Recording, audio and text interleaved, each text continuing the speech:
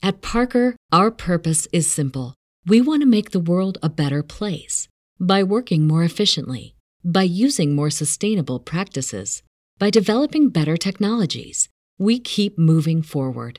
With each new idea, innovation, and partnership, we're one step closer to fulfilling our purpose every single day. To find out more, visit parker.com/purpose. Parker, engineering your success. As humans, we're naturally driven by the search for better. But when it comes to hiring, the best way to search for a candidate isn't to search at all. Don't search, match with Indeed. When I was looking to hire someone, it was so slow and overwhelming. I wish I had used Indeed. If you need to hire, you need Indeed. Indeed is your matching and hiring platform with over 350 million global monthly visitors, according to Indeed data, and a matching engine that helps you find quality candidates fast. Ditch the busy work. Use Indeed for scheduling, screening, and messaging so you can connect with candidates faster. And Indeed doesn't just help you hire faster. 93% of employers agree Indeed delivers the highest quality matches compared to other job sites, according to a recent Indeed survey. And listeners of this show will get a $75 sponsored job credit to get your jobs more visibility at Indeed.com/podcast. That's Indeed.com/podcast. Terms and conditions apply. Hello, everybody, and welcome to another edition of WrestleNomics Radio. I'm Brandon Thurston, broadcasting live and on demand from Buffalo, New York, where today is Sunday, July the 3rd. Not July 4th. That's tomorrow. July the 3rd, 2022. I'm joined, as always, by a ring announcer who, and ring announcing is really just nothing but talking into a microphone and saying names. Chris Gullo. Hello. It is untrue. Myself and Makita Fuyuki from NOAA disagree with you. He has a great article about it. But it's great to be here. It's 4th of July weekend in the United States. So I got my red and blue, and there's little white dots on the blue bow tie. And we had somebody on Twitter. They were very upset because there hasn't been any garden updates. I can tell you that we harvested the strawberries a couple weeks ago. And I think raspberries are soon. But the grapes, I think we're finally going to get grapes this year. And a lot of them. Really? So I'm very excited. It takes a couple of years sometimes for some of these to bear fruit. Yeah, 3 to 5 years, yeah. The grapes and cherries. This is year 4 for my cherry trees, and I still don't think I'm going to get cherries, so sad. Sad. But we got grapes. Well, you should have told me about this. We could have put this behind the paywall and monetized it. Exciting update. But yeah, Ring announced a show last night, got home at 2 in the morning. I'm here for WrestleNomics Radio, so. Where were you last night? We were in Binghamton for Excite Wrestling. So. Excite. How's Excite? It was fun. It was a memorial show for a wrestler passed away. So there was like 100 people on the card, and I split ring announcing duties with another ring announcer. So basket raffles, all that. So this is for Anarchy, right? Yes, Anarchy Ash Aubrey, yeah. Who made gear too for a lot of people. Yeah, Ethan Page being probably the most prolific, I'd say. Okay. Yeah. I read about that. I was very shocked. So let's see. We are going to be in Rochester Wednesday. Is that correct? Yes, Wednesday. This Wednesday. Mm-hmm. We are driving down to Rochester. All right. And let's see here. You're driving. Is that true? Yeah. Okay. I don't mind hitting the road. Mm-hmm. We are paying for our own tickets. Making that very clear. To be fair and balanced here, I might go to MSG Raw later this month. We'll see. No definitive travel plans yet, but we will be at the Blue Cross Arena. Are we going to wear suits and ties to the Blue Cross Arena? We have not discussed this. I mean, if you really want to, we can. No, you can wear whatever you want. So we'll see how that goes.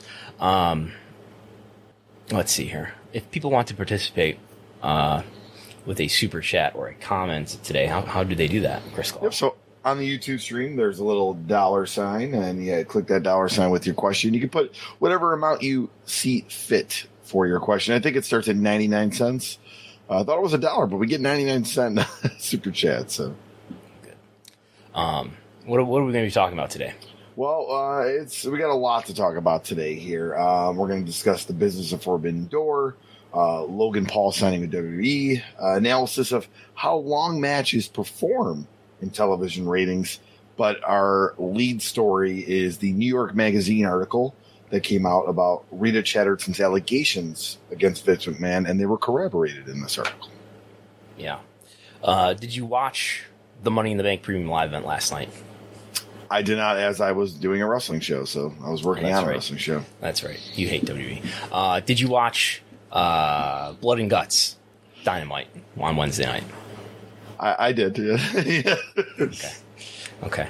All right. So let's get to this article that came out on Monday from New York Magazine from Abe Reisman, revisiting the Rita Chatterton allegations. All right. In 1992, she came forward publicly to accuse Vincent Kennedy McMahon, the iron-willed owner of the WWF, of raping her in the summer of 1986. However, the statute of limitations... Real quick, who is Rita Chatterton, for those who may not know? She was WWE's first female referee. Yes, as it says in the headline right there. Yeah. I believe she's a member of the International Pro Wrestling Hall of Fame, too. I think she went in this past year. Okay. However, the statute of limitations for rape had already run out by then, so no charges were brought against McMahon. What's more is the accusation came out while the WWF was mired in a number of unrelated scandals, and it got lost in the shuffle. Since then, her story was whispered about and occasionally cited by wrestling journalists bold enough to risk earning McMahon's ire. The news so disgusted Leonard Inzitari, a former professional wrestler who wrestled as Mario Mancini, that in a conversation with New York Magazine, he did something no wrestler ever has. He corroborated the allegation that McMahon raped Chatterton. I remember it was like yesterday, says Inzitari. She was a wreck. She was shaking. She was crying. According to Inzitari, in the summer of '86, he found Chatterton standing alone near the wrestling ring a few hours before a WWF show. She looks at me and bursts out in tears, Inzitari recalls, and she grabbed me, and I go, Rita, what happened? Inzitari doesn't use the word rape while talking about what happened, but he describes something that sounds like the conventional definition of that term. Was she taken advantage of? Absolutely, Inzitari says. Was she scared to death? Absolutely. Did she want to do that? Probably not. And just to interject here, we're reading a number of excerpts. We're not reading the entire article. I highly recommend that people read this if you're interested in learning more about this story. We're skipping over a lot of the really detailed descriptions of the allegations against Vince here, just to give a heads up on that. But there will be some I don't know, maybe some strong or disturbing language here. So you can go ahead. Inzitari said nothing to anyone about what Chatterton told him. You just keep your mouth shut because it's Vince McMahon. Inzitari said, what are you going to do, stooge on Vince McMahon? You're going to be blackballed from the wrestling business. One of the things that sticks with me and always will, she tells me, was after he got done doing his business, he looked at me and said, remember when I told you not to mess with any of the wrestlers? Well, you just did. Chatterton says she went to the ladies' room of the diner and cried my heart out. After that, I washed up, got in the car, went home, and took a 5-hour shower. The next day, she says she called a lawyer whose ads she's seen on local television. He was willing to take the case, but I knew it would be an uphill battle, she says. It came down that it was my word against McMahon's because I took a shower and didn't go to the hospital. I was scared, she continues. He was powerful. It was going to be him over me. She decided not to press charges. Chatterton says she only had 2 friends in WWF, Inzitari and the late Andrei Roussimoff, the world-famous wrestler known as Andre the Giant. She says she told both of them allegedly what happened within a couple weeks of it happening. Chatterton's mother died in 1991 and her father died in 1992. Her restraints were gone. I wanted to tell the world what a scumbag McMahon was, she says. Within a month about her dad's death, she appeared on Geraldo Rivera's show after they approached her. After Chatterton laid out the allegations in brutal detail on Rivera's television program, the WWF reportedly declined to comment. The wrestling firm was embroiled in at least 3 other major scandals at that time, including allegations of child molestation, sexual harassment, and steroid distribution, and Chatterton's story failed to make any waves. She finally decided to give up on wrestling when Andre the Giant died in early 1993. She and Roussimoff had remained close, and she attended a memorial service at Roussimoff's estate in rural North Carolina on February 24th, 1993. McMahon was also in attendance. Vince walked up to me, Chatham recalls, and said, "It's nice to meet you." He knew exactly who I was, she adds. I said, "Nice to meet me?" I told him to go fuck himself and walked away. It was their final face-to-face interaction. 9 days later, McMahon and his wife Linda filed a lawsuit against Chatterton, Rivera's producer, two of Rivera's production partners, and disgruntled former WWF wrestler David Schultz. The suit claimed Chatterton had been part of a conspiracy involving all the defendants, in which they performed numerous torturous acts with the intent of inflicting severe emotional distress upon plaintiffs, including the fabrication of false accusation of rape against plaintiff Vincent McMahon, which was aired on the nation's airwaves. The suit never went anywhere. Filings were made by both sides, but the McMahons abandoned the effort when it came clear that Vince would go to trial on the steroid distribution charges, in which was later acquitted. When the political website Talking Points memo brought up Chatterton's allegations in the context of Linda's 2010 run for Senate in Connecticut, the McMahon's longtime lawyer, Jerry McDevitt, brought the hammer down. Make no mistake, McDevitt told the TPM reporter when she asked for comment, "If those false allegations are repeated now and again, Mr. McMahon will pursue all available remedies against those associated with this smear job." TPM ran the post, but didn't pursue the story further. Now, with McMahon facing renewed scrutiny of alleged sexual misconduct, Chatterton is cautiously hopeful that the man might face consequences. He's not going to pay for what we did to me, but she's glad that the hush money allegations are coming to light. Now this girl's come forward, Chatterton says, of the paralegal whose friend sent the initial emails to the WWE board, and I'm sure others will come forward because we're not the only two. There's no doubt in my mind about that. Inzatari, too, sees storm clouds ahead for his one-time employer. I'll tell you why I'm hopping on the bandwagon now, the former grappler tells me. There's worse stuff than that. Okay. So just to catch everybody up, if you don't know, so of course on June 15th, the Wall Street Journal reported that W's board of directors is investigating Vince McMahon for alleged hush money payments that he paid $3 million to a former paralegal who he had a sexual relationship with, that John Laurinaitis had a sexual relationship with. Paralegal was given a raise from $100,000 to $200,000. That would be company money, but the NDA and the hush money payments that former paralegal agreed to, Vince's side at least says that that was personal money. The board of directors is investigating additional NDAs. Details about those agreements, who those NDAs involved, is not public. So, in that context, the Rita Chatterton story, which has been public since 1992, is being revisited here in New York Magazine, again by Abe Reisman, who's working on a biography of Vince McMahon.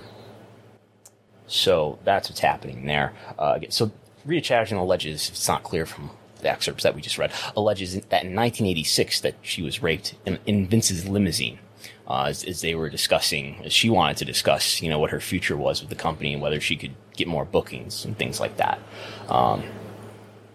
So that was made public in 1992 amid other scandals, the array of scandals that we sometimes refer to as Titan Gate, 1992. And she went on to Geraldo Rivera's television programs. You can find Rita Chatterton herself telling her story on those programs on YouTube if you search for it. I don't think a lot of wrestling fans have, who might, listen to podcasts and things like that and read wrestling news and newsletters. I think a lot of people have not seen that stuff because I didn't. So I'm guessing a lot of people haven't. So that's what's happening there. This happened this story came out on Monday morning. Later that night, Monday night, the John Cena tribute episode commemorating John Cena's 20 years in wrestling, in WWE anyway, Vince McMahon comes out and introduces him. They actually just put this is not part of the original YouTube highlights of Raw that they usually upload that night, but they just uploaded, I believe on Friday, they uploaded the video of Vince introducing John Cena So he's on TV again. So he's been on TV Friday, the day that Vince stepped down as CEO and chairman, and is still running the creative side, but he stepped down as CEO and chairman. Stephanie is officially in his role as interim CEO and chairwoman. By the way, I'm not sure. I know David Bixenspan has raised the point that it's what were Vince's capacities as CEO other than head of creative that he is actually stepping aside from? Not clear. Anyway, Vince went on TV on Friday for SmackDown, the 17th. Vince went on TV on Monday, unadvertised, the following Monday, which would be the 20th. And now on TV again, June 27th. Just to show that, everything is this would be my analysis, right? Everything is normal. Nothing is not normal. Everything is normal. I'm here. I'm still here. And everything's okay. Last night, Money in the Bank, which you did not watch, Chris Cole. Nope. I watched it on mute. Because there's only so much my senses can handle. There's only so much premium live event that I can take in at once. At the event at MGM Grand Arena, this is coming from Aaron Oster on Twitter, who shares a photo from the merchandise stand. They're selling Vince McMahon shirts at the merchandise stand in Las Vegas. And after the event is over with, they walk down the street to T-Mobile Arena where UFC is happening, and UFC puts them on the screen. Vince, Stephanie, Paul Levesque, and Pat McAfee in a neck brace selling his attack from Baron Corbin. So everything is normal. It's really what Vince is best at, is denying reality. And I think back to I guess it's kind of coincidental that in 1992 is when I start to have a lot of memories of wrestling. I'm sure I was watching it for a couple of years before then, but in 1992, and I was not aware of any of this, of any of the 1992 scandal news at the time. But I remember watching a lot of wrestling at that time and sort of starting to realize that there were, people would leave or come and go, and nothing would be acknowledged. And of course, you got the underlying fact of wrestling being sort of kayfabed and pretending to be a real sport. In a lot of ways, this is what Vince is very well practiced at, is living with this elephant in the room and not paying any attention. There's no elephant in this room. Everything's fine. And when you look at some of these economic indicators, things aren't that bad. The stock price, which after the Wall Street Journal story broke on June 15th, so this is so close the market closes, story's not broken yet, market closes, story comes out, W stock price is at $67 per share. It falls for a number of days in a row. It underperforms the indexes, so this is not just a macro effect. But since in this past week, the stock has climbed, including some days where it's outperformed the indexes. So the stock price is back to $62.50, still off of its pre-Wall Street Journal story price, but it did recover some of its value. So it's not as if investors are continuing to see a damaging crisis here, even though there are upwards of 7 class action lawsuit press releases having been sent out, saying they're investigating the situation, looking to make a class action complaint. Raw this Monday, again, with the John Cena episode celebrating his career. John Cena hasn't been on Raw since at least SummerSlam, right? Raw was not just number 1 on cable this week, not just number 1 if you average all 3 hours together, but each hour, even the less viewed third hour. These were the 3 most watched telecasts on all of television on Monday, at least in the demo. Not in total viewership, but in the demo, which is what Showbuzz ranks them by, and which is what advertisers buy advertising slots against. There wasn't super strong competition. To be fair, the next most watched telecast was Celebrity Family Feud on ABC. But Raw was the leader across all of television on Monday for the return of John Cena. Raw and SmackDown continue to do pretty well in ratings. NXT sort of went back to normal here, but not doing that badly relative to what it's been doing lately. And we've got the prelim rating for SmackDown that came out Saturday morning, for showing what SmackDown had done the night before, and it looks to have done basically equal. Again, we'll get the final on Monday as always, but it looks to have done basically equal to what it did the week before. So not what the enormous advertised appearance of Vince did, which was about 2.4 million viewers, but over 2.2 million viewers. It looks like it's going to be finalized as. We'll see on Monday. So rating strong. Stock fell at first, but stock recovering some of that value that it lost since then. Despite the Wall Street Journal report, despite the New York Magazine story, interview with Rita Chatterton and Mario Mancini. By the way, one of the big takeaways of the New York Magazine article is that we've got Mario Mancini, who's a former jobber wrestler, friend of Rita Chatterton, saying that at the time, in 1986, the following day, Rita Chatterton tells him the story of what happened in the limo with Vince. She says she told Andre the Giant too. David Vixen's fan has pointed out that, by the way, Bix and John Pollock and Wei Ting on Post Wrestling, I believe on Monday, their daily news show on Monday, had a great conversation with a lot of insight about this story that people should check out if they haven't already. Rita Chatterton says she told Andre. The Observer says at the time that they had heard that somebody who's a major name in the industry had told the Observer, that is Dave, that something had happened. So not clear if Dave was talking to Andre the Giant or what was happening there. But there's that. Will there be more mainstream coverage of this? Maybe. I'm hearing that Real Sports with Brian Gumbel is reaching out to people. So maybe that would happen. If that does happen, so Real Sports with Brian Gumbel on HBO is a monthly program. They would be due for a new episode late in this month. So maybe that will happen. Not saying that they're definitely going to do a story. I did reach out to them to confirm whether or not they were going to do a story. I didn't hear back. But that might be the next thing. But still, that's a few weeks away. It's not as if this is still getting tons of media coverage. The interview, the revisiting the Rita Chatterton allegations didn't get a ton of mainstream news coverage. Business Insider covered it. Maybe a couple of other publications. The wrestling media, after some delay, in many cases, did cover it. So that's what's happening there. Anything else to add here, Phil? No, I just, I feel like we will see at least some more media coverage as time goes on, but we're seeing nothing from the WWE. And then they said they're not going to acknowledge the hush money stuff until the investigation's over, and that this won't be acknowledged at all by them.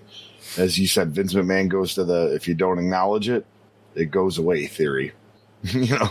That's how he's been for a lot of controversies and all that. So, I mean, that's what they did after the Jamal Khashoggi murder. Yep. And there's stuff here about Dave Schultz and Mario Mancini did an interview with, I believe it's Cheap Heat is the name of the podcast. This is not the Sam Roberts Cheap Heat, but he did an interview which people can find on YouTube also. Just after this interview came out in New York Magazine, saying things like Dave Schultz knows more, but Dave Schultz wants to be paid. I don't know if Dave Schultz is going to end up being the most credible person to add to the story, but the points that Rita Chatterton makes in her interview here and that Mario Mancini makes in his interview here is that they believe there's more.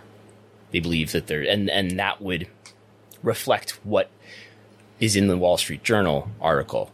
They're investigating one NDA that we know of with a certain paralegal who's no longer with the company as of January 2022.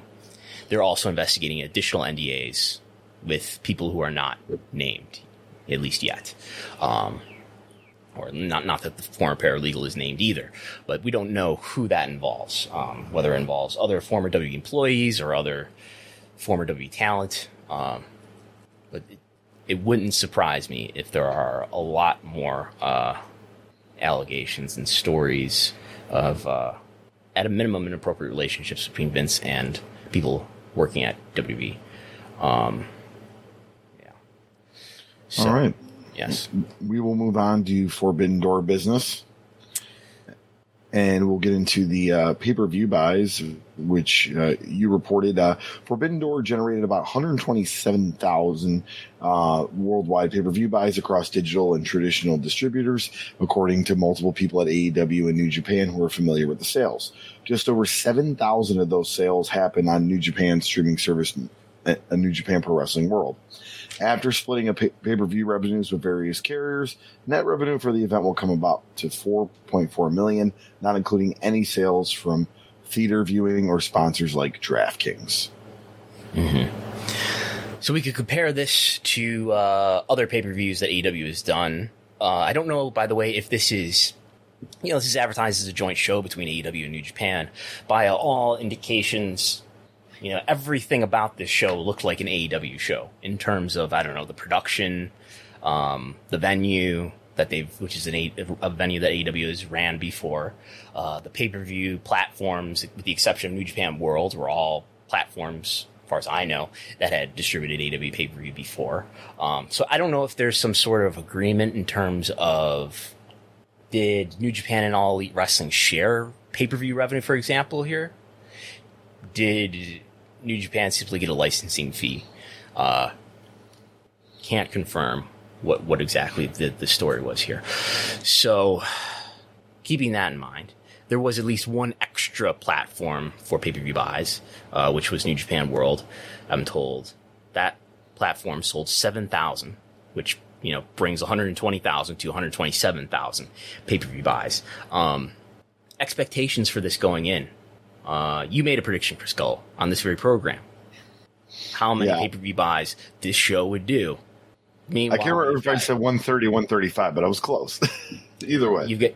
You've got the naysayers out there saying that this, I declined to make a prediction because I was, probably, there's a chance that I would end up reporting it. So I would have gone much lower than where you went. I guess you were a little high, and, I should say that this is not a final number, and the traditional carriers will take months to finalize, but it's probably going to end up somewhere in here. Nobody will ever tell us the real actual sales numbers because I don't think carriers want that information shared. But I do believe these numbers, which we could put on the screen here, the buy numbers, I do believe these numbers are accurate. Obviously, we're rounding, if nothing else, to the nearest 1,000 or the nearest 5,000 or something like that. But yeah.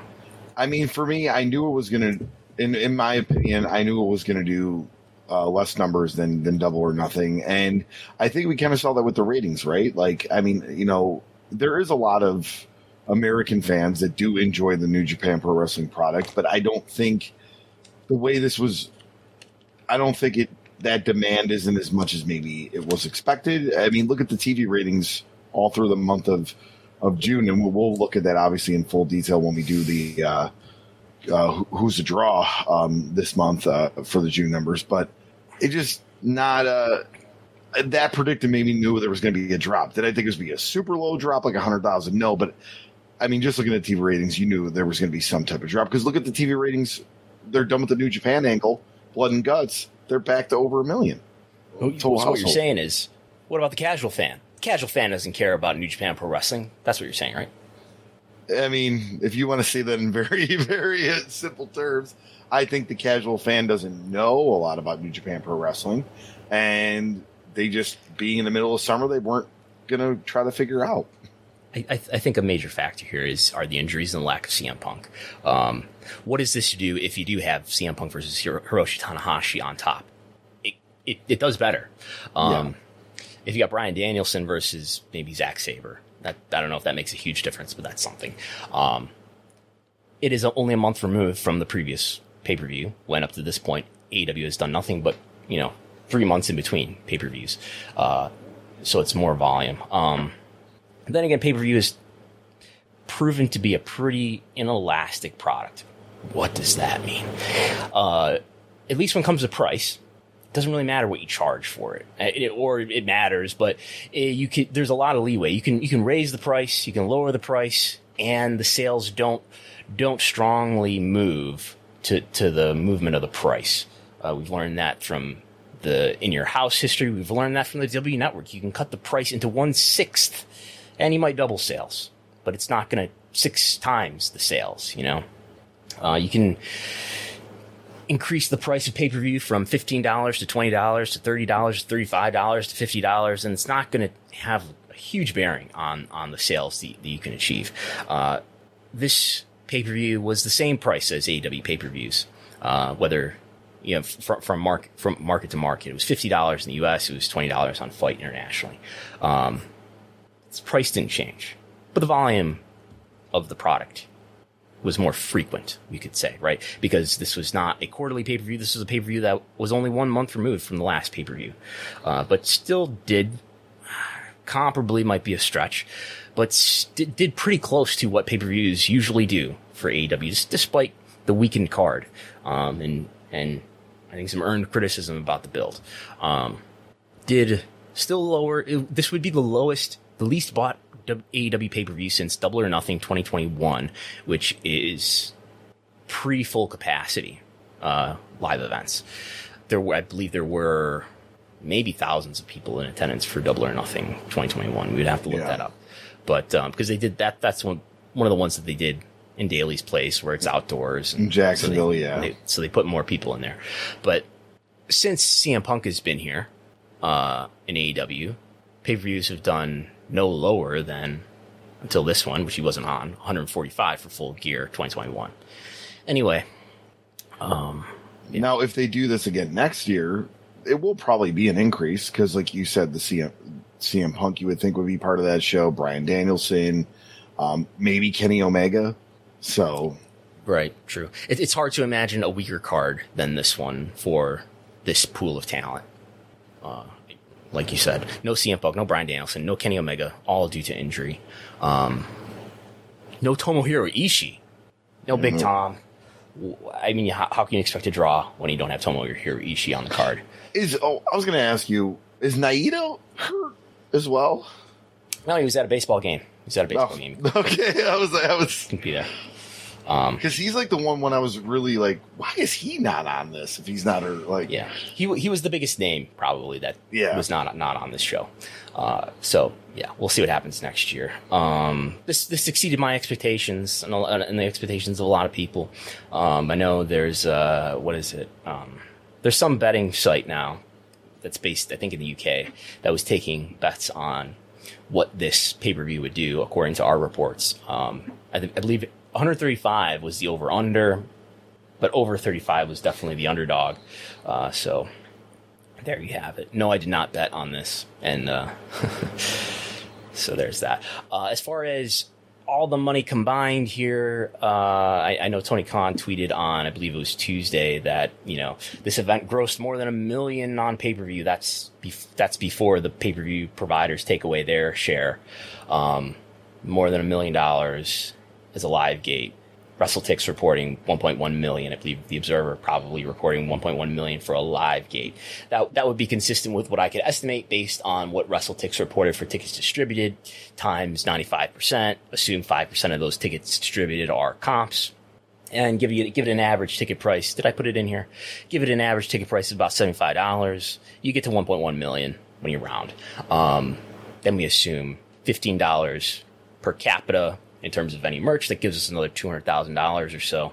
And based on all these assumptions that I'm not going to read in audio, but we get to 4.4 million to AEW and or New Japan, depending on how they made this business arrangement.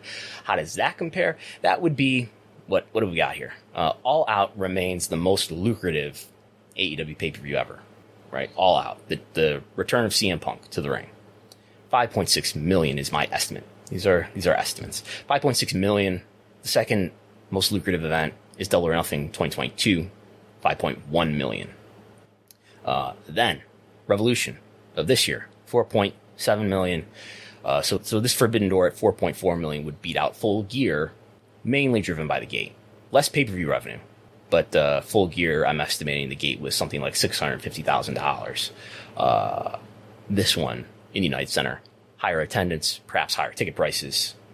That drives Forbidden Door above Full Gear 2021. I believe that was in Minnesota. Is that correct? If I remember, yeah. We have a super chat from Tim B. Thank you, Tim. Any chance we can start tracking the pay-per-view conversion rate for shows compared to the 4-week TV ratings? A new WrestleNomics metric? Question. Well, the thing is, TV ratings are, if all other things are equal, I expect linear TV ratings, unless Nielsen, I guess, if someday we've all got access to live television through some sort of streaming product, and I guess to some extent we do, but if that becomes more complete and ubiquitous, and that offsets the deterioration of MVPD subs, which we'll get into later. So what I'm trying to say here is TV ratings are, if all other things are equal, if your popularity is equal, your star power is equal, everything else is equal, TV ratings I would expect to decline slightly over time from year to year by at least a few percent each year. So that we could calculate that. I don't know if that would not be misleading though. Because, the TV viewership over time is probably going to be lower. So that conversion rate is going to end up being higher. And we're going to tell probably a slightly more positive story than I would think the reality is. Maybe there's some way to isolate it though.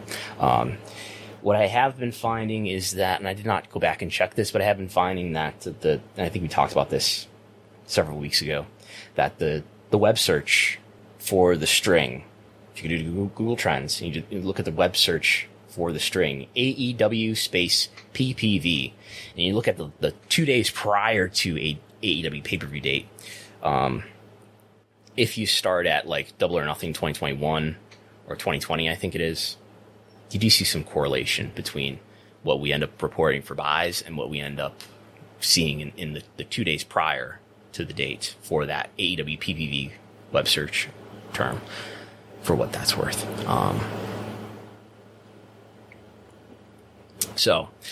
Reception. Did you watch this pay-per-view? I actually, I've seen some of it, but I have not even got a chance to go around watching it yet. Take us through the card. I've seen some clips and stuff. Starting with the buy-in. So this, according to Cage Match, so looking at the voters in Cage Match, so for example, this might be a little bit more by now, but 380 Cage Matchers, inmates at thecagematch.net, they voted on this. Think of this as Rotten Tomatoes or something like that. The critical reception for this event, out of 10, a 9.27. Compared to all other AEW pay-per-views, this would be the second most well-received behind All Out 2021, which was also the most lucrative pay-per-view that AEW has ever done. So this is very well-received. Some people, maybe including myself, not that excited about it going in because of all the changes to the card and all the injuries that happened in the build. But this was very well received, at least by the voters, 380 of them on Cage Match. So there's that. Now, another not quite pay-per-view, although it probably was still distributed on pay-per-view, but a premium live event, live on Peacock and the W Network. By the way, in Australia, you could watch this on linear television. I believe their TV partner in Australia, Foxtel, put it on free television for some reason. Money in the Bank, of course, had to move from Allegiant Stadium in Nick Khan's hometown of Las Vegas after ticket sales. I do believe, so this is basically what I'm not 100% positive on this, but this, my belief is that the stadium probably sold more tickets than they ended up being, than they would have been able to fit in this venue. Yeah. So let's see what they put in here. Tickets distributed, according to WrestleTix, for Money in the Bank was over 12,076. I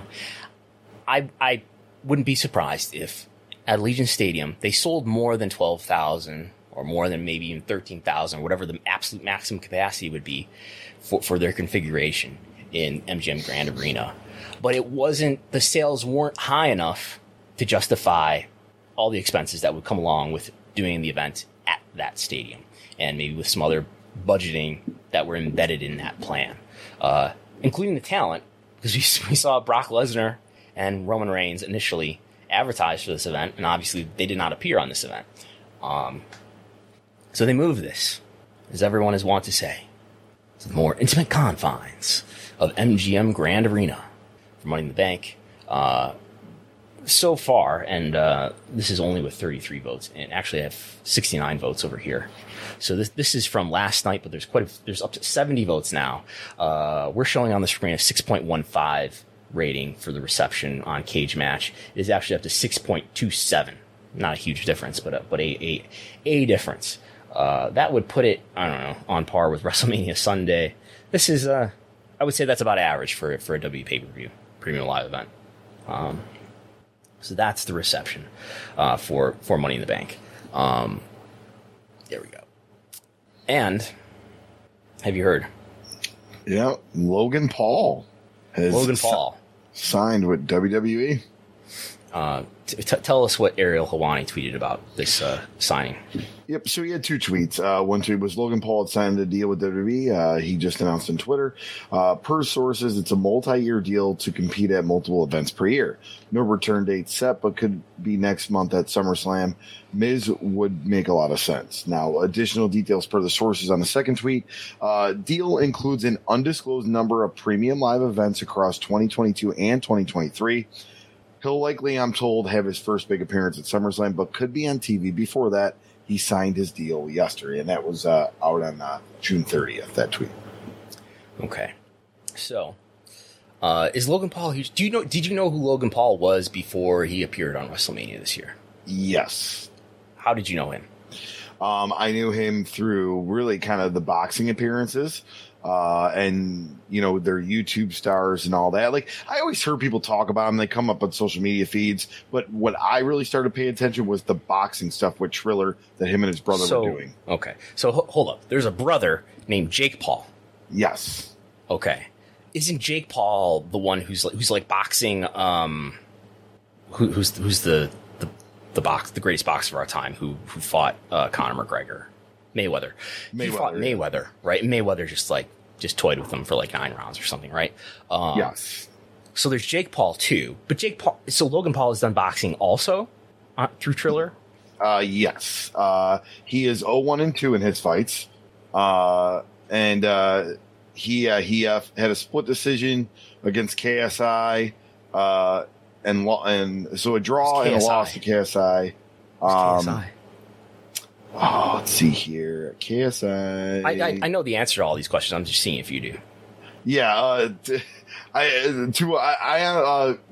Out of UK, I don't really know much about KSI. I feel like I do if I like really see it. But yeah, KSI and Logan Paul. But he looks like he's the one that fought Floyd Mayweather, not Jake. Really? Yes. Okay. So, but this is now what they are quite known for. But before the boxing stuff, they were known for being YouTubers? Yes. What kind of YouTube content did they make? It was like fights, wasn't it? Like, I like I said, I didn't really become super familiar with them. I mean, I heard of them, but I didn't become familiar until they actually showed up in boxing, in the boxing world. Then you start hearing about all these boxing fights. So this sounds familiar. So Logan Paul was involved in some controversy about a video that he did. That was in a suicide forest in Japan, right? Yes. I think, yes. Yeah. Okay. So anyway, he was on WrestleMania, obviously, in a tag match, right? Yes. It was him and The Miz versus the Mysterios, if I remember. Okay. And then, like, Miz turned on him afterward, right? Yes. Yep. Yeah. You're supposed to take notes about this. Yeah. He wore a very rare Charizard card to the ring, too. But, it struck me, sort of vaguely watching WrestleMania this year, which I did, even though we remember a few details from it. Logan Paul, Pat McAfee, Johnny Knoxville. This was a very WrestleMania 11-ish WrestleMania this year. By that, I mean it was loaded with celebrities. And it sort of started to occur to me that, maybe the future of this company and really a point of differentiation from typical wrestling and blood and guts things like AEW coupled with WWE's Vince McMahon-driven inability to cultivate traditional wrestling stars, that WWE over time, especially if Vince McMahon continues to be the head of creative for a number of years to come, then maybe WWE continues to become this presentation, especially during their premium live events, especially on the highest level like WrestleMania, continues to become more and more of this celebrity deathmatch type product, live action. Everybody remembers Celebrity Deathmatch, right? The claymation MTV thing from the late 90s. Why develop stars when you can just buy them? So maybe that's what happens, and that's an answer to WWE's inability to cultivate stars. I know Theory was in some ways elevated last night. Liv Morgan, I guess. Are those stars that are going to be major stars for WWE for years to come? I don't know. WWE through attrition has established Roman Reigns as a big star. Brock Lesnar has had to go to UFC and come back, but he's a real big star. Becky Lynch has been elevated. That's true. And they've pulled in Ronda Rousey. There's another example, right? All of these stars who are not on the roster full time. And maybe Ronda is, and I know she went away to have a child and all those things, but Brock is not full time. Now Roman Reigns is not full time. It's a very strange situation. I'm wondering if we're going to get any reports that does this Rob Gronkowski deal reinitiate now that he is officially retired from the NFL again. I did think about that when I saw that he retired again. Anyway, but there's no Mojo Rawley with the company now. So anyway. Or they just re-sign him. Sure. So anyway, how big of a star is Logan Paul relative to some of WWE's other stars? If Google Trends is any indication, which it may or may not be, but I believe Google Trends is a good suggestion. A good place to start. So what I've got here on the screen is the last 12 months of Google web search, and I put Logan Paul on the chart, and I put the top 4 full-time WWE wrestlers, full-time. The top 4 who actually have matches during a given year. This would exclude retired wrestlers like Hulk Hogan, The Rock, and John Cena. So number 1 is Roman Reigns. Number 2 is Brock Lesnar. Number 3 is Ronda Rousey. Number 4 lately is Cody Rhodes. Put Logan Paul on the chart with those 4, and you get he's not, over the last 12 months with all the stuff that he does, he's not quite as high as Roman Reigns. Okay, acknowledge him. Roman Reigns is a big star, at least when it comes to how much people search about these personalities. But he is edging out Brock Lesnar, so he would be right in between Lesnar and Reigns, essentially at number 2. For web search, in terms of which reflects, if I believe nothing else we can say, it reflects name recognition, it reflects mind share, how much are people thinking about this person, and I think that's worth something in terms of understanding somebody's star power. This is not somebody who's going to go to house shows. I would think it's not somebody. I don't know how many times he's going to wrestle on Raw, but what did Ariel Helwani say? He's going to be on premium live events for multiple years. So we'll see what happens there.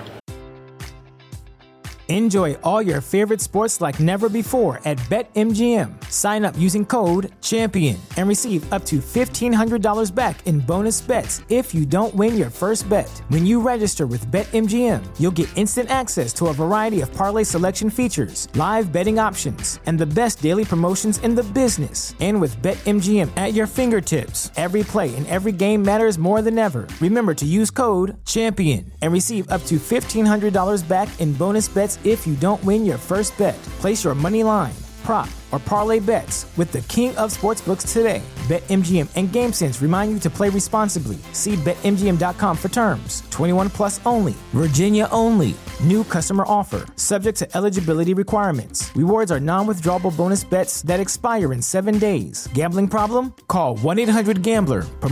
Promotional offer not available in Washington, D.C. At Parker, our purpose is simple. We want to make the world a better place by working more efficiently, by using more sustainable practices, by developing better technologies, we keep moving forward. With each new idea, innovation, and partnership, we're one step closer to fulfilling our purpose every single day. To find out more, visit parker.com/purpose. Parker, engineering your success. Blood and guts and things of that nature. You watched this event on Dynamite?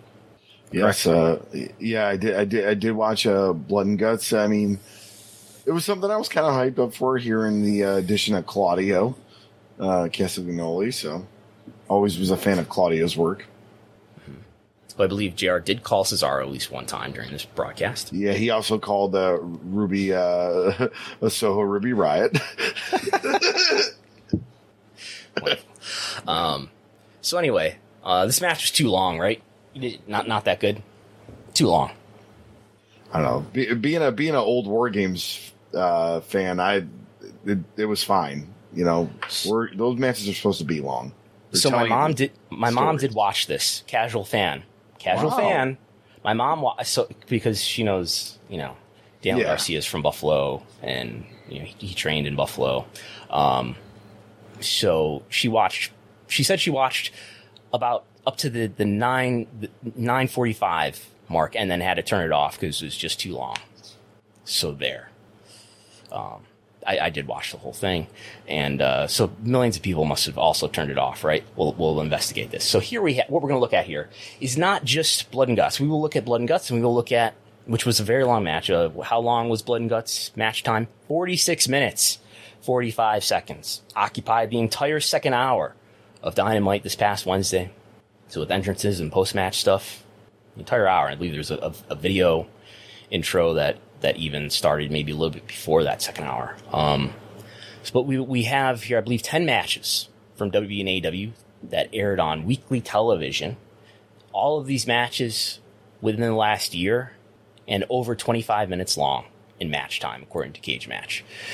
So we have a 10-man tag from Dynamite in July of last year. We have a tag team Casino Battle Royal, a 3-way tag match from Raw with RK Bro winning the tag titles. We have a Gauntlet NXT tag match from this past April. We have the Adam Page and Bryan Danielson 30-minute match, which was the rematch of their hour draw.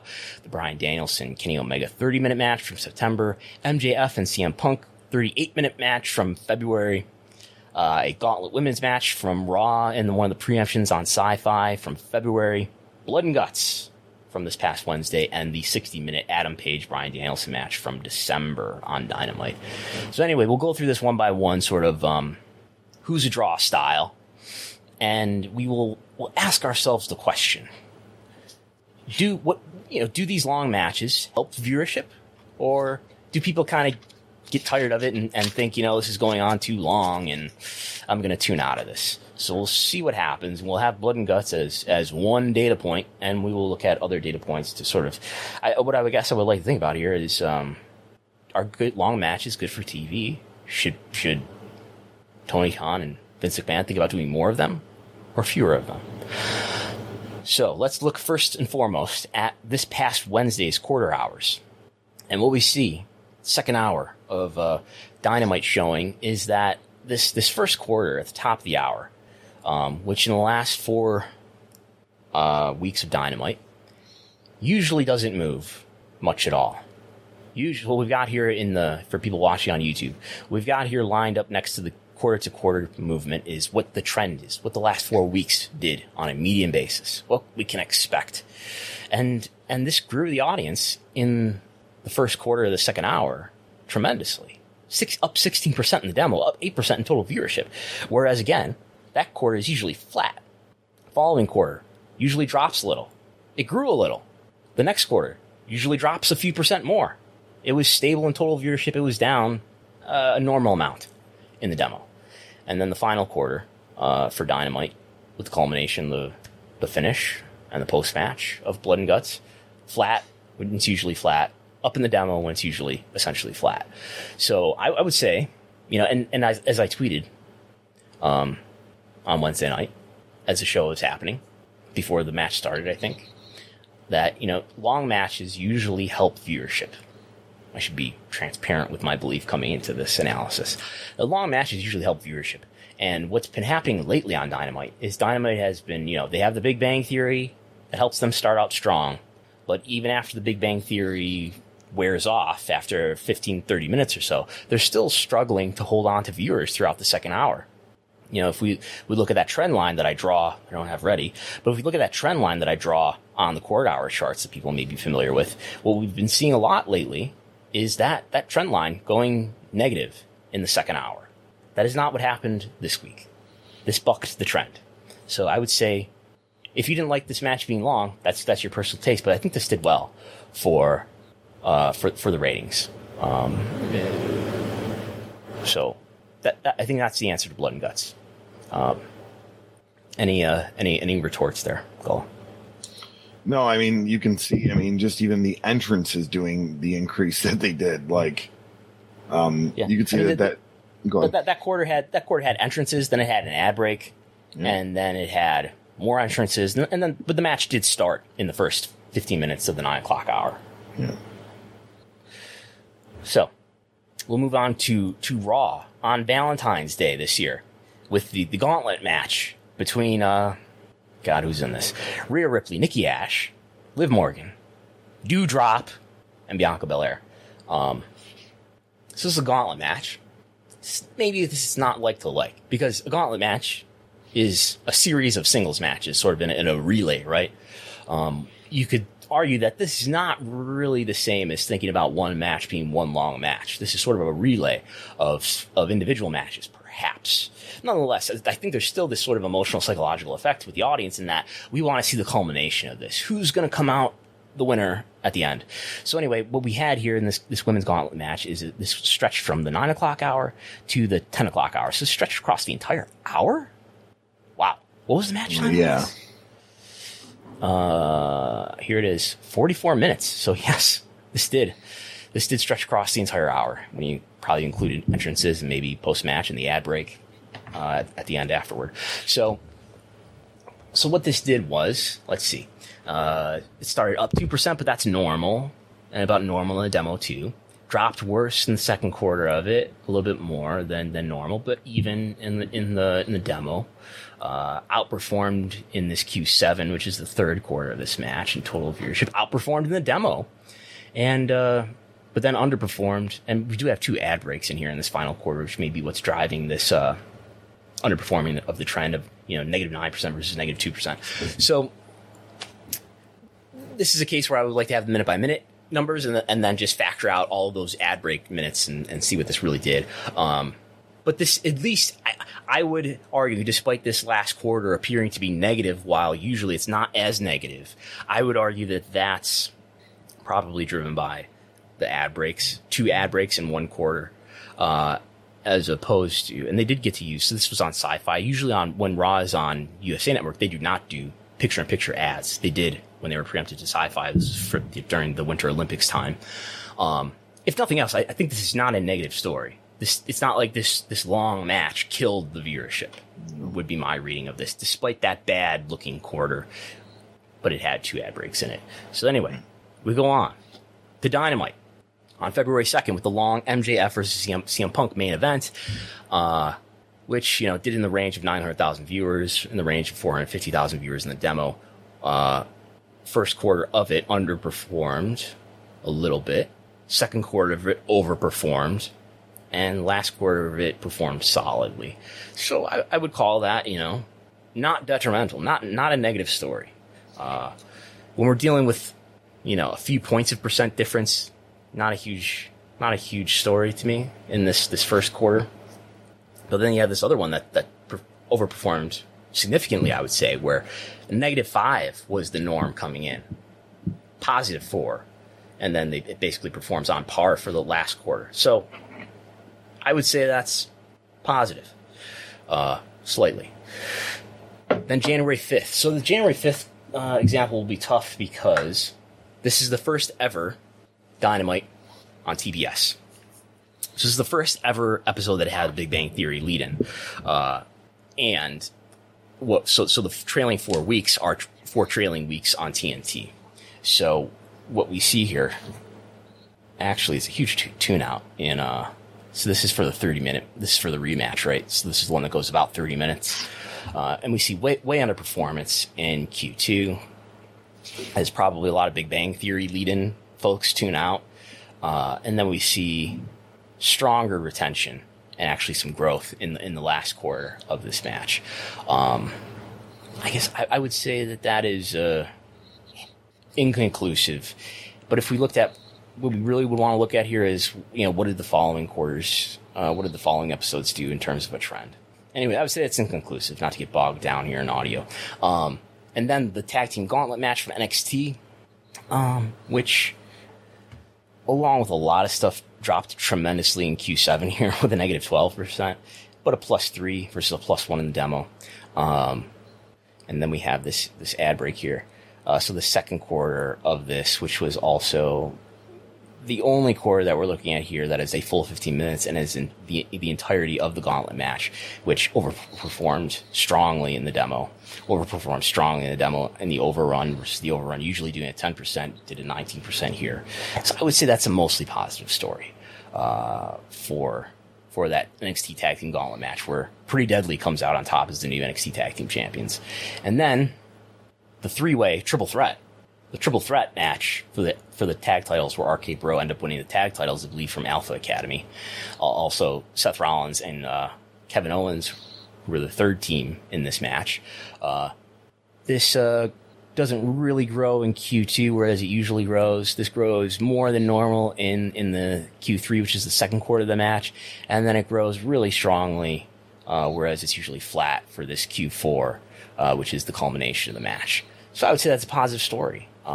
Getting over 2 million viewers on March 7th, momentarily, at a time when they're probably not hitting 2 million very often, for what psychologically that's worth. But a positive story, I would say.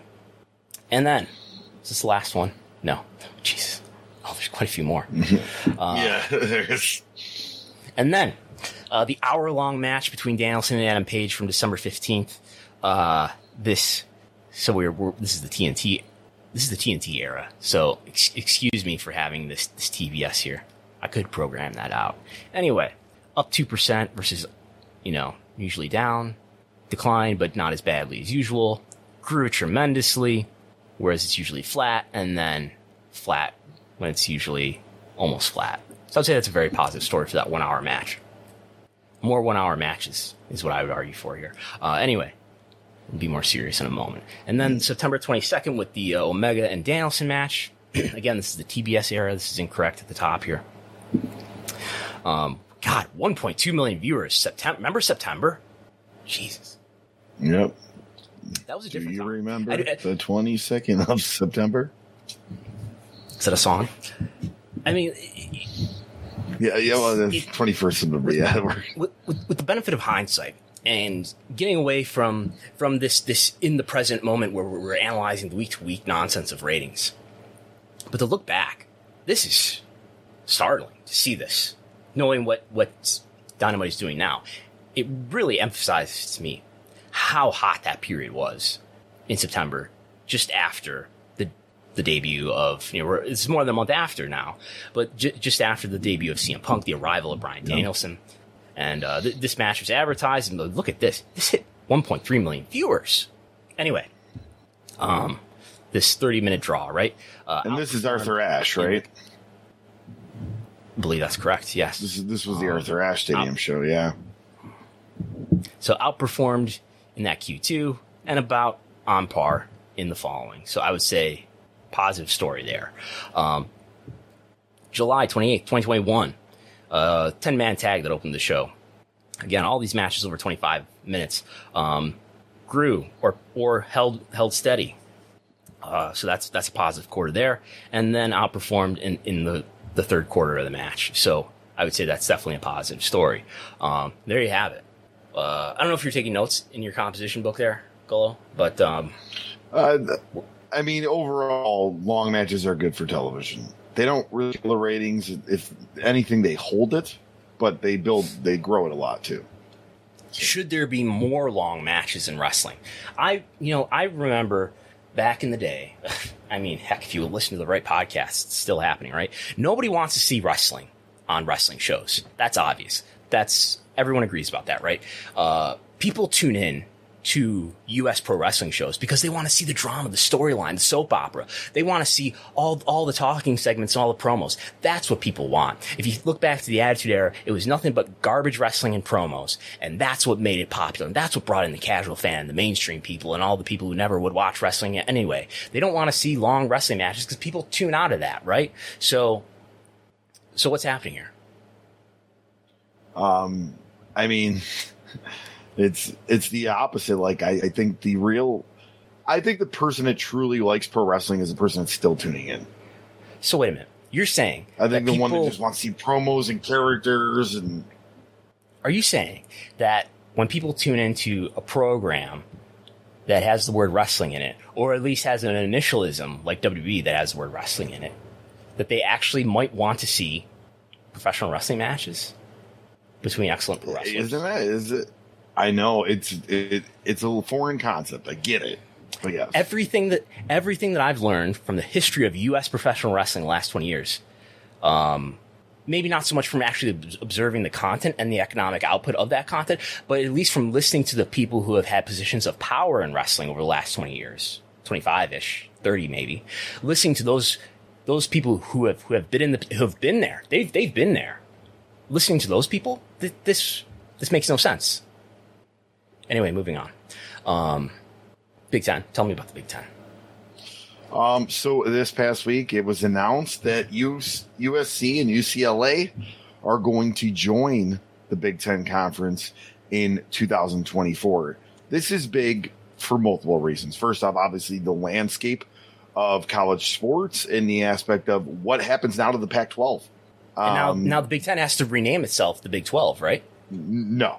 Nope. They've been more than 10. So I was talking to you about this week. It means absolutely nothing. Geography doesn't matter anymore. Number of teams in the conference don't matter anymore. Pac-12, does the Pac-12 have 12 teams? I believe so, yes. Well, now they have 10. Okay. And then they used to be the Pac-10. And then there's stories about who they're going to add or whatever, but that's not what we're talking about here. We're talking about TV rights, right? Because that's how it constitutes the WrestleNomics business. So the Big Ten network, the Big Ten TV rights deal is up next year. So obviously this is the negotiation here. Okay. They currently air their games between ESPN and Fox, but Fox also owns 61% of the Big Ten network, which shows all the second tier sports and then maybe the second tier football and basketball games. Okay. But just between the premier football games, ESPN and Fox currently split those, and they pay $430 million a year together. I mean, combined for those TV rights. Before the addition of USC and UCLA, as Bloomberg reports, it was projected that they were going to top $1 billion a year. And that is before you add two colleges. But between Fox and ESPN together. Well, no, whoever gets the rights. So there's only going to be one rights holder? Yeah, so of these premier games. So it could be a split thing, but what they have reported here is ESPN, CBS, Comcast, NBC, Amazon, Apple have expressed interest in bidding on the remaining games according to the Sports Channel. So, so this must be from what Fox doesn't have, which reported the conference's total haul for the media rights will top $1 billion a year, even before the two Los Angeles universities were added in. And that's from Jerry Smith's article that was out on the 1st from Bloomberg. Mm-hmm. And that's before adding two colleges in the second largest media market in the United States. So this is going to be historic, I think, this rights deal. It will be the largest in college football, I think. Is this the big league? Are these all the big names? Is there another conference that's bigger? Well, Southeastern Conference, the SEC, which, much like how the Big Ten has their own network, where Fox owns a controlling interest, ESPN owns a controlling interest in the SEC network. Okay. So those are the two, ACC, Pac-12. obviously substantial rights there, but at this point, the two biggest of the Power Five, I would say, for TV rights and media power would be the SEC and the Big Ten. And does this affect football only? Are these colleges That's now basketball? Okay, yeah, and other stuff too. Okay, I mean the second tier sports, yeah. So why isn't there just like one league? Why do we have these conferences? It's all about money. it's all about money because what happens is, so whatever deal these conferences get. So for example, they signed this over $1 billion deal with Amazon and Fox, right? Then now every college gets a percentage of that deal a year. Just large money flowing into these universities. And I'm sure presidents and athletic directors and sports directors are getting bonuses and percentages off it. I mean, the money in college sports is absolutely insane. Right. And so when you're in a conference, everybody in the conference plays each other. Is that part of it? Yep. And this is, and in the Bloomberg article to discuss that, one of the reasons why USC and UCLA wanted to do this is because they want the majority of their games to be seen in like an Eastern time zone. So obviously you can't really do anything a lot about the away games, but now the home games, but all their away games now will be at 7 o'clock at night, 8 o'clock at night, 4 o'clock in the afternoon, 1 o'clock in the like they're going to be at premier television times and not at 11 o'clock at night on the East Coast. Okay. UB is in the ACC, is that right? No, UB is in the Mid-American Conference. Okay. They are they're a mid-major, so they're not a Power 5. And there's 100 football teams in the NCAA Division I, is that correct? A little, might be a little more than that now. Okay. But around that number. So this Big Ten is like the number 2 conference. SEC is number 1 when it comes to star power.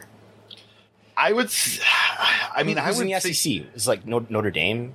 No, Notre Dame's an independent because of their deal with NBC Comcast. They get all the money to get by themselves. So they're not in a conference. No, so they can get all the media rights money. Are they the biggest name though? Because I feel like Ohio State and there's probably like Florida. SEC has Alabama. So SEC has Alabama. They have Florida. You mentioned Florida. They have Auburn. They now just added Brandon, Texas and Oklahoma are now in the SEC. What does JR think about this? Was JR on board? I mean, he's going to see Oklahoma, Alabama once a year. I think that's probably a big deal. Are they going to? Have they discussed bringing on Jim Ross to be a commentator for some of those games? I think he's done like guest spots, at least for the radio side of things for Oklahoma. Yeah. And I've seen like watch Oklahoma games and they say, oh, Jim Ross is here. He hangs out on the sidelines a lot, or he used to, for games. I know him and Bob Stoops were really close at one point. So before when Stoops was the coach. Does he ever get any of the players' names wrong? I don't know that. I can't tell you. But yeah, so this is huge. Pac-12 has got to do something. This benefits a lot of the mid-major colleges that move into these big conferences because then they get more money of the pie. We talked about UB at Buffalo, where we're from. They're still in a mid-major, not a lot of money. I would hope that one day they can maybe join like the ACC, but who knows? Mm-hmm. I'm a graduate of UB. You went to Buff State though, correct? Buffalo State, yeah, Division III. No money there. So they're in a division. They're in Division III. Well, yeah, so NCAA is broken up into Division I, Division II, and Division III, and that's based on size of universities, I think, and like, and they do have a football team. They have a football field that I pass all the time. I was the play-by-play guy from 2006 to 2009. Yeah.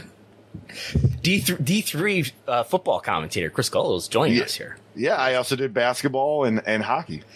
Okay. Oh wow. Yeah. Cool. Anyway. So it looks like even more competitive bidding, even more money for TV rights fees in this case. Is that my takeaway here? Yes, I think these college sports deals are going to break records. Now the Pac-12, as we talked on this show, is up soon too.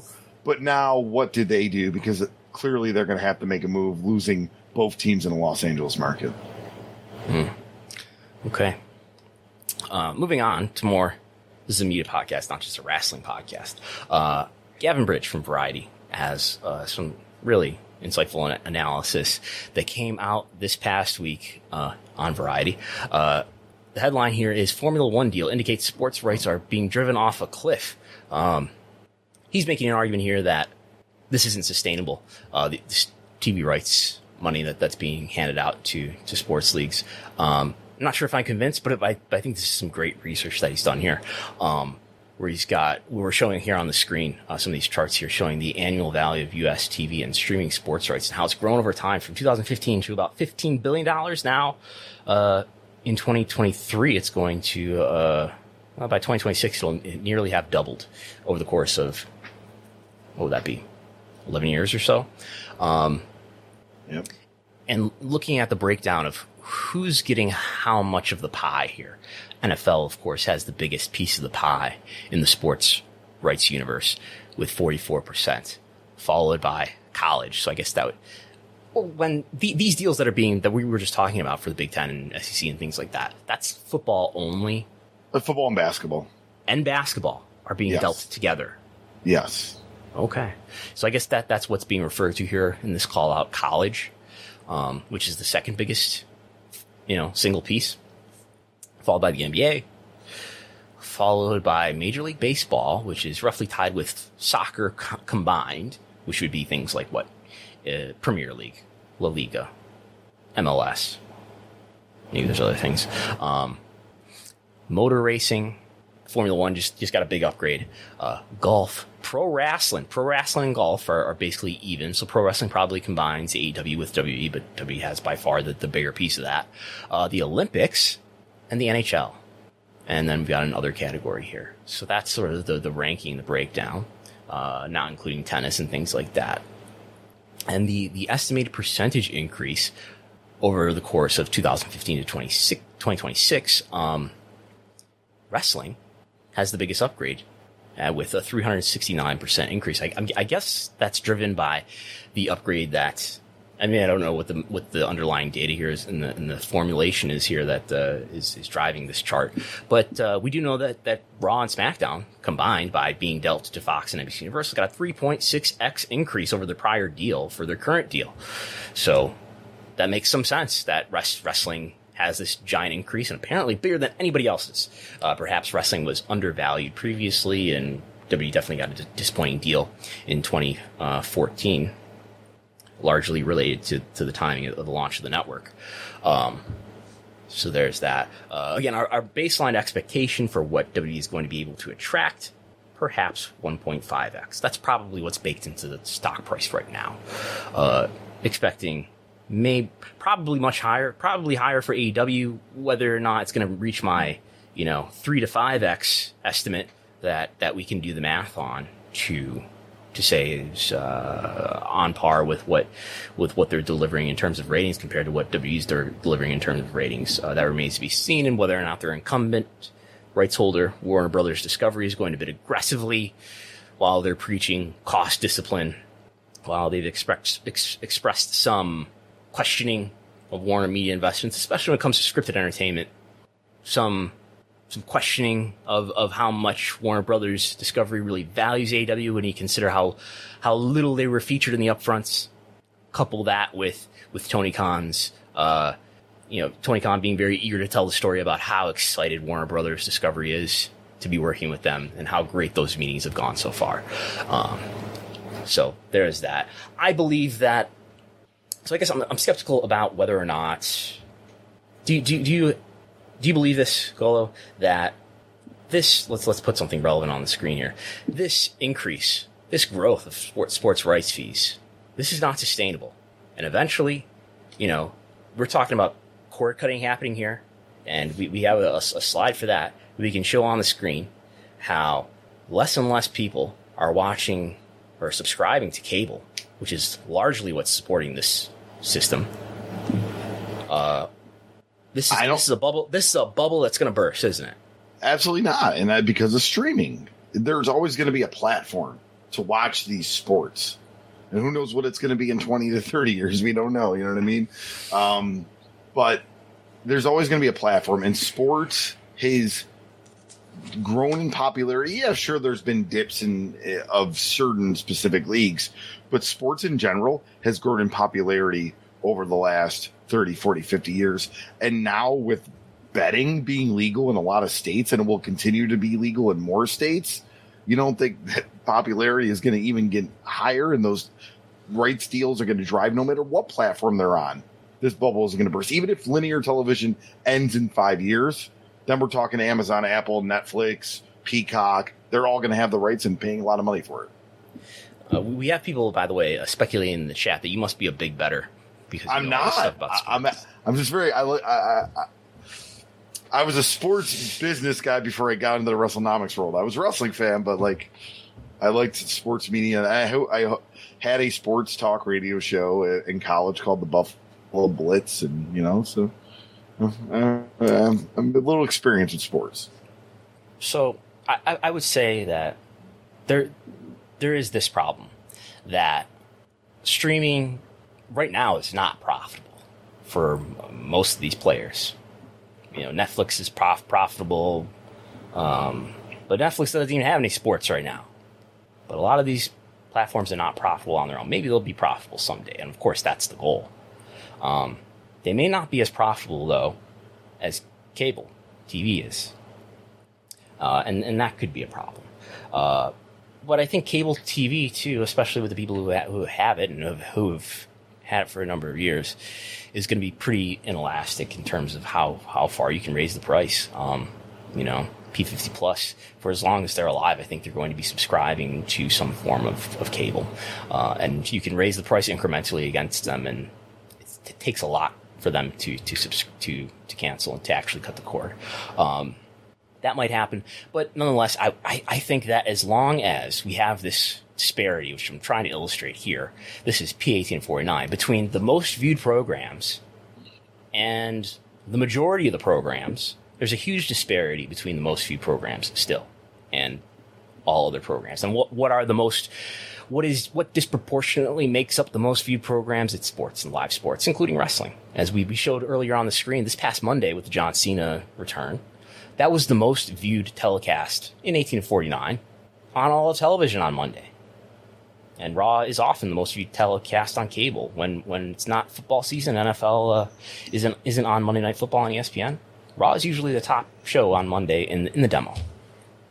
We've seen. Oh, go ahead. I was just going to say we've seen over the years with the world of television the rise and fall of sitcoms, the rise and kind of fall of non-scripted TV reality shows.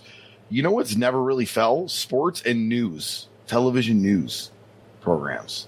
Those are going to be always the golden standards because they're happening on demand right now. Yeah. They're happening right now. If you're not watching it while it's happening, you're missing out on something, and that's just not the way that people want to consume scripted entertainment or even unscripted reality shows. People want to watch that on demand because it's not as important to watch it as it's actually, because it's not happening as you're watching it. But anyway, there remains a big disparity between the most watched programs and most everything else. And there's not attrition happening there. That's not deteriorating. What I've got on the screen here is the number 1 show on average throughout an entire year versus the number 10 show. And if anything, that disparity is widening. So the most popular programs are increasingly more popular than the 10th most popular program on a given day. Compare that to the number 20, it's not as consistent of a widening gap. But it's not a declining gap either between 2016 and 6 months into 2022. This is cable only, by the way, so this is only the Showbiz Cable Originals. I didn't try to jam broadcasting here. If you look at total viewership, it is not as wide of a gap, because total viewership includes P50 Plus, who are not as volatile, not changing over time. But still, do we have a decline here? I would say that's not a negative slope in terms of the gap between number 1 and number 10. And do we have a negative slope in terms of the difference between number 1 and number 20? Not really, although there is this big difference in 2016 that is not nearly as wide in the subsequent years. Nonetheless, what we don't see here, at least yet, is a trend that makes everybody more comparable. That what we don't have is an increasing parity between programs, especially the top programs. And as long as there is this disparity in viewership among the top programs compared to everything down, as I said, this is an exponential curve. That's exactly what we're looking at here on the screen. It's even more exponential if we look at the demo, which is what drives ad rates. This is an exponential curve. So it's not even just a straight linear shaped curve. This is an exponential curve. So the most viewed programs are way more watched than the programs that are just a few ranks below. And as long as there is that disparity in viewership in the most watched programs, there's going to be a disparity in fees for these programs, which not all of these are sports. Some of them are things like award shows or big news events, but disproportionately they are sports. And that does include wrestling. As WrestleNomics listeners who watch what are the most highly ranked programs of the week know, it's often Raw, it's often SmackDown, and Dynamite is often finishing among the top as well. I believe they were number one this week among cable originals, again in the demo. So as long as you're in the top 5 or so this does not apply to NXT, does not apply to Rampage, which is underperforming on Friday nights. As long as you're hanging around the top 5, and the better you do within the top 5, the better for you. But as long as you're hanging around the top 5, I think you're going to be able to justify strong TV rights fees, even if that's not on cable. But see, to your point with Rampage and NXT, they're second-tier programs, part of a larger package, and you see them with other sports deals.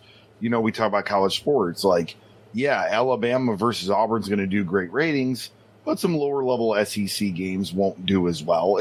I think it's a similar thing. I think every sports package has those second-tier things that you just have to throw in. And I think Rampage and NXT is like, it's part of the larger package. And I guess some other questions that I would want to know the answer to, though, that make me skeptical that the TV rights bubble is eventually going to burst, is going to be some sort of financial crisis here, is that, you know, the bidders that are responsible for running up these values, which we can put on the screen here, there's multiple bidders. It's not as if there's one delusional bidder or two delusional bidders. There's Disney, Comcast, Viacom, CBS, Fox, Disney including ESPN, and even Amazon, even Apple now getting involved. There are numerous bidders here, even before the likes of Amazon and Apple got involved. And yes, Amazon and Apple have tremendously deep pockets, and they can afford to make these loss leaders more than the others can. But if there's going to be a bubble burst here, I think we have to assume that they've all made the same collective miscalculation. Which is possible, but it seems to me unlikely, that all of the leadership in all of these companies are all getting this wrong. And how much does reallocating investment away from the scripted content that's not holding the bundle together as much anymore? How much does the reallocation of not spending on that so much, and how much does that free up money that they're now able to spend towards bidding aggressively for these sports TV rights? Furthermore, has the revenue that sports content generates for distributors, either directly or arguably indirectly, because it's creating synergy for your network and perhaps driving more viewership to your network generally, has that increased to some extent over this timeline while the rights fees have increased? So even though the cost is going up, has the revenue maybe increased also? Again, I don't know the answer to that, but I think that's a worthy question. So anyway, I think that's all I have to say about that. All right.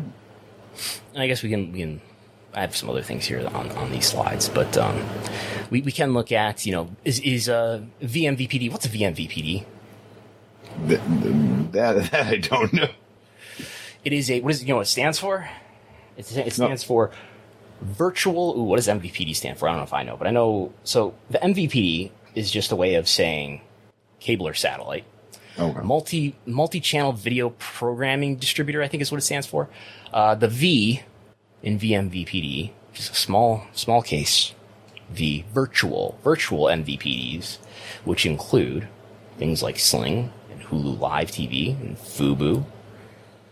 Everyone's favorite question: do the ratings include the streaming on Sling and Hulu Live TV? What's the answer to that, Gall? Yes. Yes, they do. Anyway, is that offsetting the big attrition in cable and satellite? No, it's not. But it is positive, at least. It is growing in most of these quarters here, year over year. We've got, mid to high to low single digits in growth most of these quarters, with the exception of Q3 2021, where it did go down 2.5%. But otherwise, there is some growth there. It doesn't look like it's going to offset the larger decline in cable and satellite, especially satellite.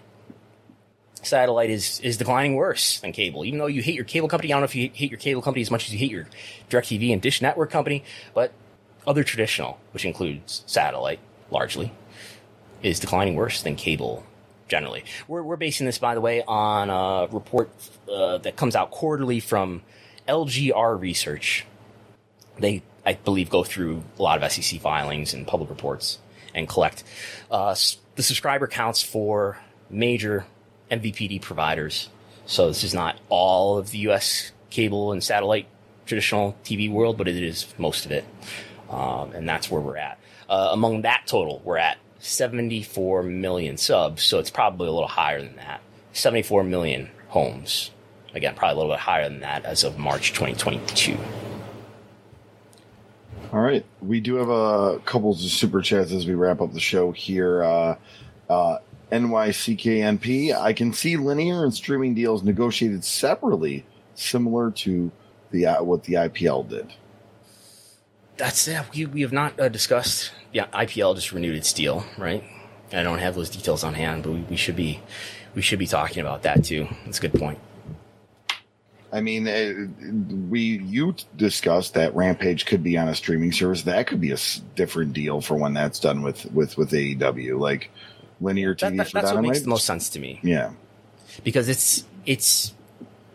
I don't know if you were to deal it away from Warner Brothers Discovery. I don't know where it fits, but it could fit in streaming. Streaming needs content, and it's never going to be favored. It's never going to have a better time slot in the incumbent network unless you put it on a weaker network, and that's not worth it. So anyway, do you know what IPL is? That is. Hold on a second here. I have to look here. That's cricket, right? Yes, you uncultured swine. Yes, it's cricket. No, I figured it was cricket, but I didn't want to say it wrong. I had to confirm. I have a question for what I just brought up the point, right? We talked about how like AEW could shop Rampage to a streaming service. Is WWE pigeonholed where anything they put on a streaming has to go to Peacock? No. Why? No. Would they be? Okay. Like, so for example, they're like, you know what? NXT is just Comcast doesn't want to carry NXT anymore. But instead of putting on Peacock, they got a deal with Apple TV. Hey, Apple TV is going to have NXT on Wednesday nights. When that deal is up, I don't see why they couldn't. Or Tuesday nights, yeah. Okay. I would guess that's a two-year deal. This is just a guess. I mean, because the previous deal was 2 years. Let's say this is a 2-year deal that probably went into effect this past fall. So it would expire 2 years from September 2021. So that would be September 2023. I would think maybe they wanted it to align with the other deal, so it might expire September 2024. That would probably be best for them, so that they could put things together, put something together if they wanted to. But I see no reason why they couldn't sell NXT. I wasn't sure if they could put it on a different streaming service, but that makes sense. I unless there's something in the Peacock contract that says you can't make a deal with any streaming service other than us, in the U.S., which I doubt. Okay. Yeah. And then we just want to thank Joseph Carino. Just gave us some money. Thank you, Joseph. Thank you. IPL, by the way, according to Google, the third most searched for sport in all the world, sports league in all the world. More than the NBA, more than the English Premier League. Or I'm sorry, those two are more than IPL. IPL is above everybody. And look at this growth in IPL worldwide search over time, the last few years especially. I discovered that Google Trends, which I just ran my script last night because it was, the night of the second. Every night of the second, a script runs on this computer. But even before that, earlier this week, I discovered that there's been some change in how this data is appearing. Hopefully this is a Google Trends problem and not a me problem. But we've got, if you look at these two charts side by side, we end up with NBA and Premier League tied, whereas this on the right is a slide from the WrestleNomics Pro Wrestling Industry Report 2021, where Premier League was decidedly above NBA. And I don't know if I'm including the current year, and maybe that's what's happening. Anyway, anything else to add here? No, we got another super chat coming in from Justin Robinson. You should bring in Jesse more. I enjoy his takes. He's speaking of Jesse Collins. Well, yes, we love having Jesse on. Yes, thank you, Justin. You're not the only one that I've heard that from. Appreciate that. I'm sure we will. If Jesse will make time for us, we will have him on again soon in the future. So, anything else? Is those all the chats? Yeah, we are caught up on all the chats. Yes. Okay. Thumbs up, like, subscribe, share. We appreciate everyone listening. It's the new month. Today's the 3rd, so this is a great time to sign up for the WrestleNomics Patreon at patreon.com/WrestleNomics. My TV ratings reports are coming out nearly every weekday for the U.S. telecasts for Raw, SmackDown, Dynamite, Rampage, New Japan, Impact, and others. Quarter-hour reports are a part of that, too. You get access to the WrestleNomics viewership spreadsheet that's got over 2,000 rows of data in there, not to mention all the analysis. You get slides, these slides that you're looking at on YouTube, if you're looking at it on YouTube right now, for all of our podcasts. We've also been putting out these Who's a Draw and Company Popularity Update podcasts that also have slides that subscribers get exclusive access to. You also get access to the Pro Wrestling Industry Reports for each of the last 3 years, as well as occasional additional reporting, including things like the report that I put out this past week on AEW pay-per-view buys and the report on what Forbidden Door did on pay-per-view. Again, you can subscribe for just $5 a month. Join the hundreds of subscribers, including wrestlers and executives in the business, and subscribe at patreon.com/WrestleNomics. We're also looking for somebody to help us out with some basically basic graphic design. I don't need like original artworks, but some basic graphic design to create things like thumbnails, maybe to do things like video editing for help us create excerpts of our podcast on YouTube, and maybe even TikTok, fellow kids. So again, this would be something that somebody would be paid for. If you have those skills, please reach out to me. What do you have going on, Chris Gull? Another bunch of July is kind of a late month as far as ring announcing, so listen to, of course, when I'm on WrestleNomics here and rediscovering the indies. We've been a little bit delayed on our new episode due to my partner having a very, very busy week here for Game Changer Wrestling. So we're going to hopefully have a new episode for you next week. So it's been a very busy summer for himself and myself too, but mostly. Yes. We thank Post Wrestling, as always, for being our podcast distribution partner. We're going to try something new here, Chris Gull. Do you want to read us out?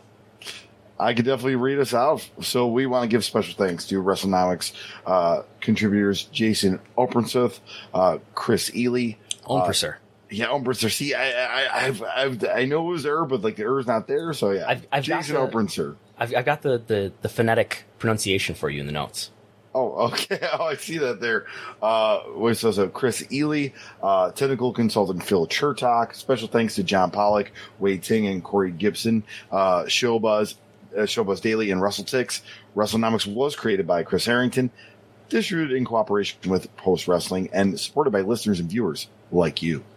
Yeah, thanks to the Sears Roebuck Foundation. We'll talk to you next time. Bye. At Parker, our purpose is simple. We want to make the world a better place by working more efficiently, by using more sustainable practices, by developing better technologies. We keep moving forward. With each new idea, innovation, and partnership, we're one step closer to fulfilling our purpose every single day.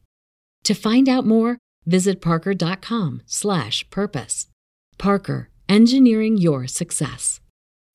As humans, we're naturally driven by the search for better. But when it comes to hiring, the best way to search for a candidate isn't to search at all. Don't search, match with Indeed. When I was looking to hire someone, it was so slow and overwhelming. I wish I had used Indeed. If you need to hire, you need Indeed. Indeed is your matching and hiring platform with over 350 million global monthly visitors, according to Indeed data, and a matching engine that helps you find quality candidates fast. Ditch the busy work. Use Indeed for scheduling, screening, and messaging so you can connect with candidates faster. And Indeed doesn't just help you hire faster. 93% of employers agree Indeed delivers the highest quality matches compared to other job sites, according to a recent Indeed survey. And listeners of this show will get a $75 sponsored job credit to get your jobs more visibility at Indeed.com/podcast. That's Indeed.com/podcast. Terms and conditions apply.